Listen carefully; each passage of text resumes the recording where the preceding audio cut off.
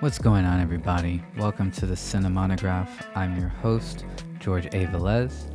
Thank you for taking the time to listen to a podcast where I talk into the ether about movies.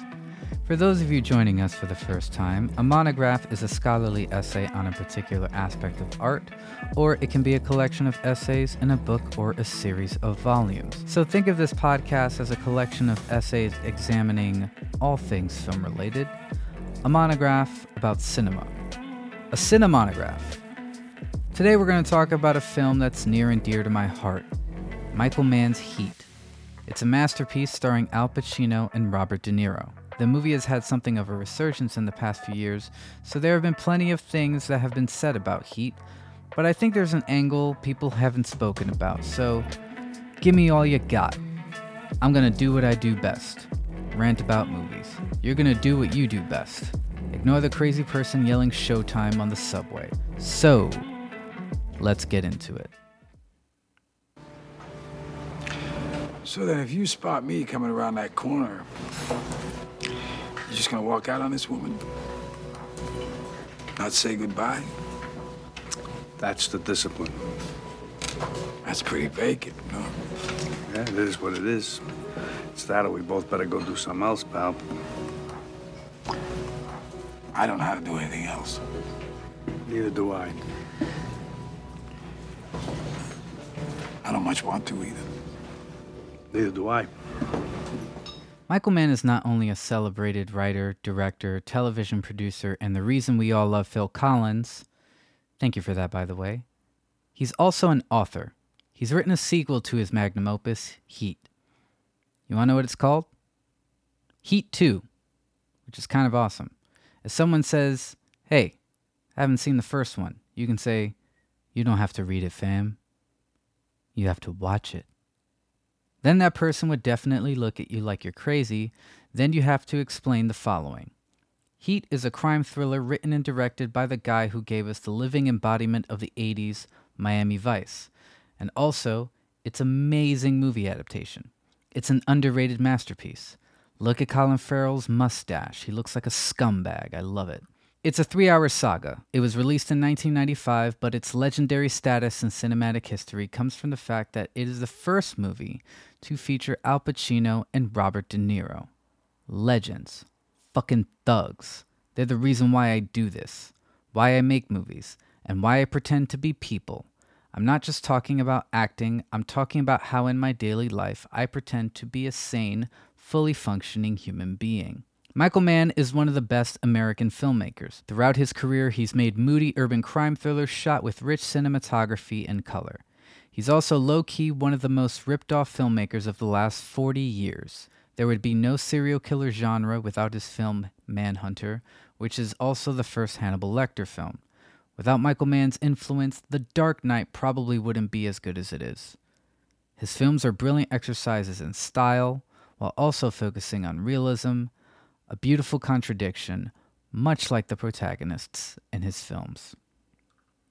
Michael Mann's films are usually about cops or robbers or both. Heat is the cops and robbers movie to end all cops and robbers movies, but it's not just a traditional genre exercise. Like all Michael Mann's films, his protagonists are a little crazy, they're plagued with loneliness, they struggle with duality, they're obsessive, they work hard, and they're the best at what they do. His protagonists are very detail-oriented and hyper-focused on the process. They're like filmmakers. Filmmakers are obsessive. They're focused on the process. They want to do what they can to make the best movies possible. That's what Michael Mann's films are about in a way. Especially Heat, a film about filmmaking and the darkness that comes along with it.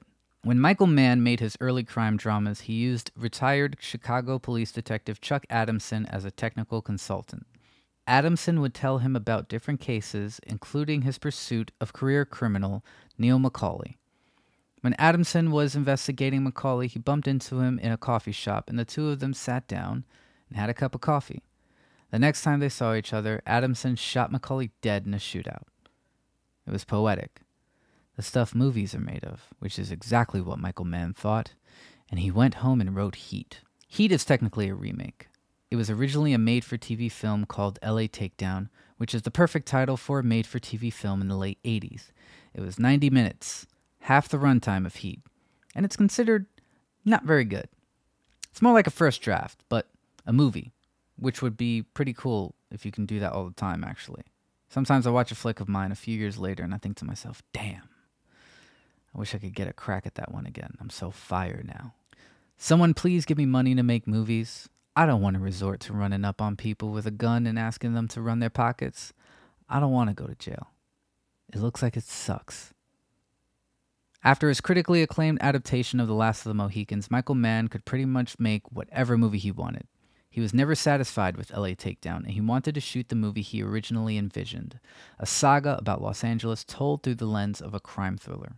If you're going to make a saga, you need actors who can give the saga some scope. The stars are Al Pacino and Robert De Niro. That's wild. My man's made a shitty TV movie, and the remake stars two acting legends and is considered one of the best movies of all time. What a flex. The film was marketed as the Pacino-De Niro Showdown. By this point, both actors had cemented their status as legends.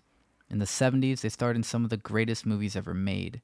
And in the 90s, they were in the middle of a career renaissance. Since Goodfellas, De Niro got cast in some of his best roles, and Pacino had just won an Oscar after making a comeback in 1989. They're constantly compared to each other. I think that's because they're both Italian and played gangsters. But it was the first time they appeared on screen together. They both starred in The Godfather Part 2, but they don't have any scenes together. The Godfather Part 2 is both a prequel and a sequel. The prequel stars De Niro as a young Don Vito Corleone. In the sequel portion, Pacino plays his son Michael. It's the greatest movie ever made. The Pacino-De Niro Showdown. I remember when I first heard of Heat, I was so excited. Al Pacino and Robert De Niro are in the same movie. Wow. Then I watched the movie and discovered they only had 3 fucking scenes together. Again, the movie is 3 hours. 3 hours. They have 3 scenes. Al Pacino plays Lieutenant Vincent Hanna. Hanna is an obsessive detective. He's unpredictable, but he's brilliant. He's hyper alert, constantly jittery, and aware of his surroundings. He yells constantly, mainly to keep criminals off balance, or maybe it's because he's got big cokehead energy. I mean, my man's is constantly up at night, moving around with the speed of a rabbit. There is no way he ain't skiing. De Niro plays Neil McCauley, a career criminal. He's the head of the gang that commits the robbery homicide that starts Hannah's investigation. McCauley is a detail-oriented thief. Everything is carefully planned down to the second. With him, still waters run deep. He's quiet, and it's his precise use of words and movements that earn the respect of his crew. With Hanna, you get every shade of Pacino. You get the shouty Pacino everyone tolerates. I love it, though. It's like watching humanity at its most chaotic. And you get the quiet, sensitive Pacino everyone loves. As Hanna watches his marriage crumble around him, Pacino's silence and the slightest movement in his eyes show Hanna's defeat and resignation to his compulsive need to chase down criminals. Pacino has never Pacino'd like this before or since, and it's one of the best performances of his career. With McCauley, you get the quiet De Niro, reminiscent of his quiet performance in Taxi Driver, only McCauley doesn't want to make you crawl out of your skin. Unlike Travis Bickle, he's a loner by design. McCauley doesn't talk much about his past, but De Niro is able to say more through his body language in a way that words can't do justice. Like Hanna is to Pacino, you get the ultimate Robert De Niro role. These men have a lot in common. They're both very, very good at their jobs. Hanna is the leader of an investigation unit. McCauley is the leader of a gang of thieves. Of course, they're very obsessive about what they do for a living. Unlike a lot of people on this earth, they found their true calling. But unlike McCauley, Hanna has empathy. McCauley cares about others like his girlfriend, Edie, played by Amy Brenneman. He has no problem murdering anyone that crosses him or an unarmed guard during a robbery.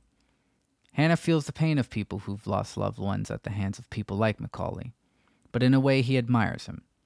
He admires his intelligence, tact, and sharpness. Their respect is mutual.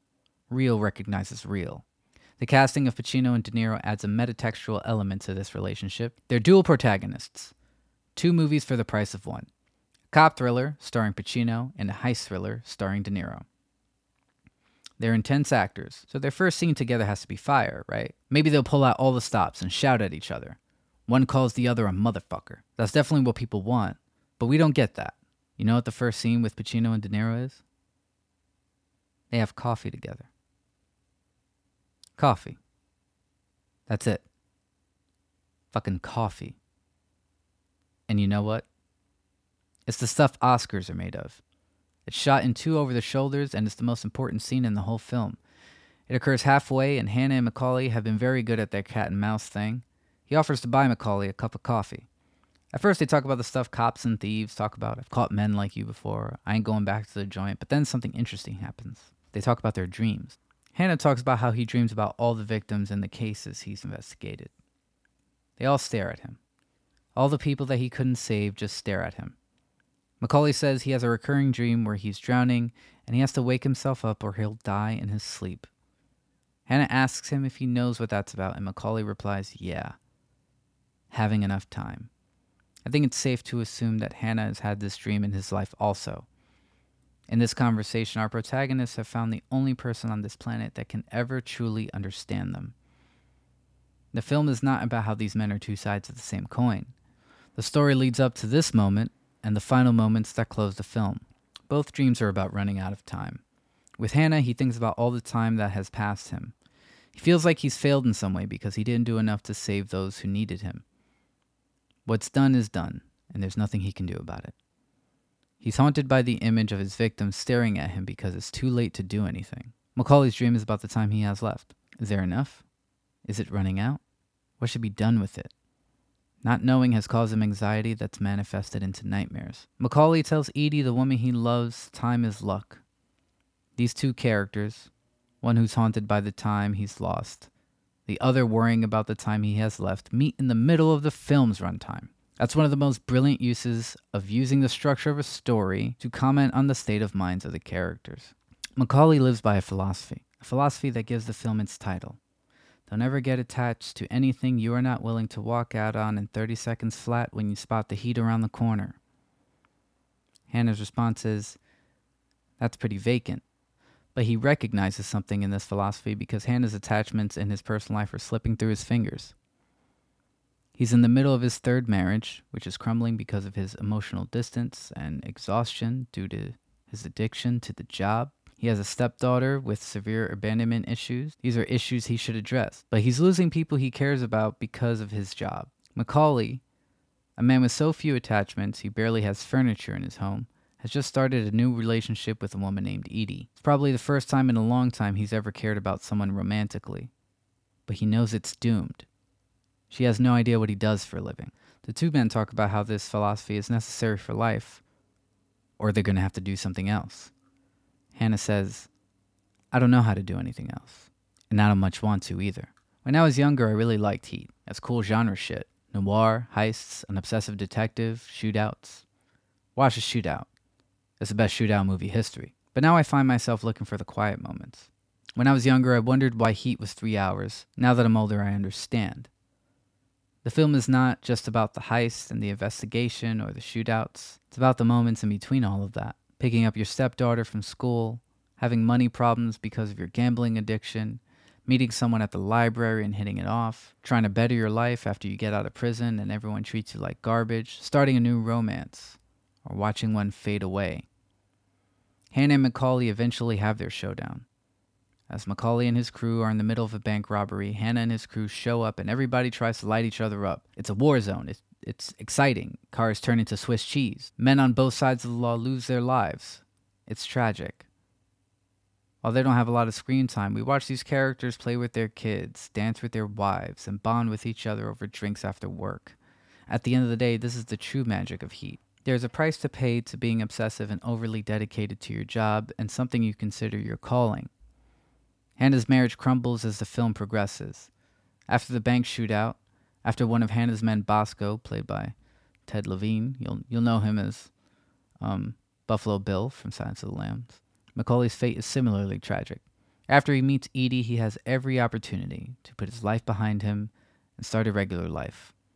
When he finally has the opportunity to escape with Edie, he decides to tie up a loose end and murder the man who ratted him out. This caused the death of his friends, and for him and his surrogate son to go on the lam. He's home free at that moment, but that obsession is a motherfucker. And who's waiting for Macaulay when he gets there?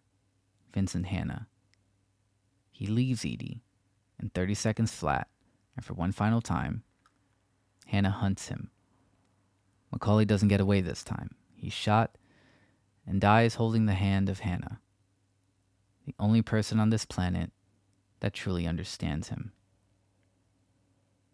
As I mentioned earlier, Heat is about filmmaking. But George, that doesn't make sense. It's about cops and robbers, and Al Pacino shouting all the time. Go to bed. Your brain is malfunctioning. And maybe it is. Who's to say, really? But Michael Mann is a detail-oriented filmmaker. His crime thrillers are known for their realism and attention to detail. He has spoken to cops and bank robbers. He's watched them behave, and he's listened to their stories about growing up and balancing their home lives. He creates very intense scenarios for his actors, like weapons training, casing out banks, and ride-alongs with police to put them in the mindset of the characters. The man knows what it takes to be a filmmaker, and the obsessive nature that comes along with it. This means on some level, he knows that darkness very well. Filmmaking's about the process. I know it's wild to compare filmmaking to bank robbery, but indulge me for a second. Filmmaking requires a team, and the team focuses on one thing: pull off the job as smoothly and as successfully as possible. The end goal is money. Hopefully, if you're a filmmaker. Each team member has a specialty. They must be prepared and efficient with their time, or the job is a failure. In filmmaking, your money and reputation are tarnished. In a bank robbery, you get arrested. The former jail is metaphorical. The latter is literal. Now let's jump to the other side of the law. Like detective work, filmmaking requires a lot of research. Whether that's something fun like watching films for inspiration or something more technical like cameras and lenses, it requires paperwork. A lot of paperwork. Paperwork to keep track of every single thing that would lead you to finally crack the movie. You also go from location to location to location, and you interview people, review it over and over again. You know, when we have jobs, we feel they require dedication, sleepless nights, sacrificing a lot of your social life in order to obtain any semblance of success. Filmmaking is about the grind, the hustle, being detail-oriented, and filmmakers are constantly stressed, jittery, hyper-alert, and aware of their surroundings. They're obsessive. I'm obsessive, and there are times when I've sacrificed my social life. I make movies. I teach kids how to make movies, and it requires a lot of review and a lot of sleepless nights. And like in Heat, my friends and my fellow filmmakers, there's a lot of camaraderie. But when you get home, it's late, and the apartment is eerily quiet. It's jarring, especially because of the constant noise that you're surrounded by throughout the day. Filmmakers spend a lot of time on the craft and the hustle and the side hustles, but too often we miss a birthday, cancel dates, friends and family move away. Some of them pass away. We burn out. It makes you think of time, the time you give yourself and the time you spend with the people you care about. Heat is a cautionary tale. I'd advise filmmakers to watch this celebrated classic with that in mind, because I know a lot of us share this mentality. I don't know how to do anything else. And I don't much want to either. That's all good, but when it comes down to it, we can't forget about time. We don't get it back. Some of us have a lot of work to do, me included. Time is luck. That's it for this episode of the Cinemonograph, everyone. Please follow us on your preferred streaming platforms to get updates when we drop our new episodes, or you can follow me on Twitter at George_A_Velez and Instagram at George.A.Velez, and feel free to visit my website, GeorgeAVelez.com. Show some love, leave us a review, tell your friends who love Heat, and if they've never seen it, make them watch it, and then make them listen to this episode. Thank you once again for coming, and I'll see you next time. This has been the Cinemonograph.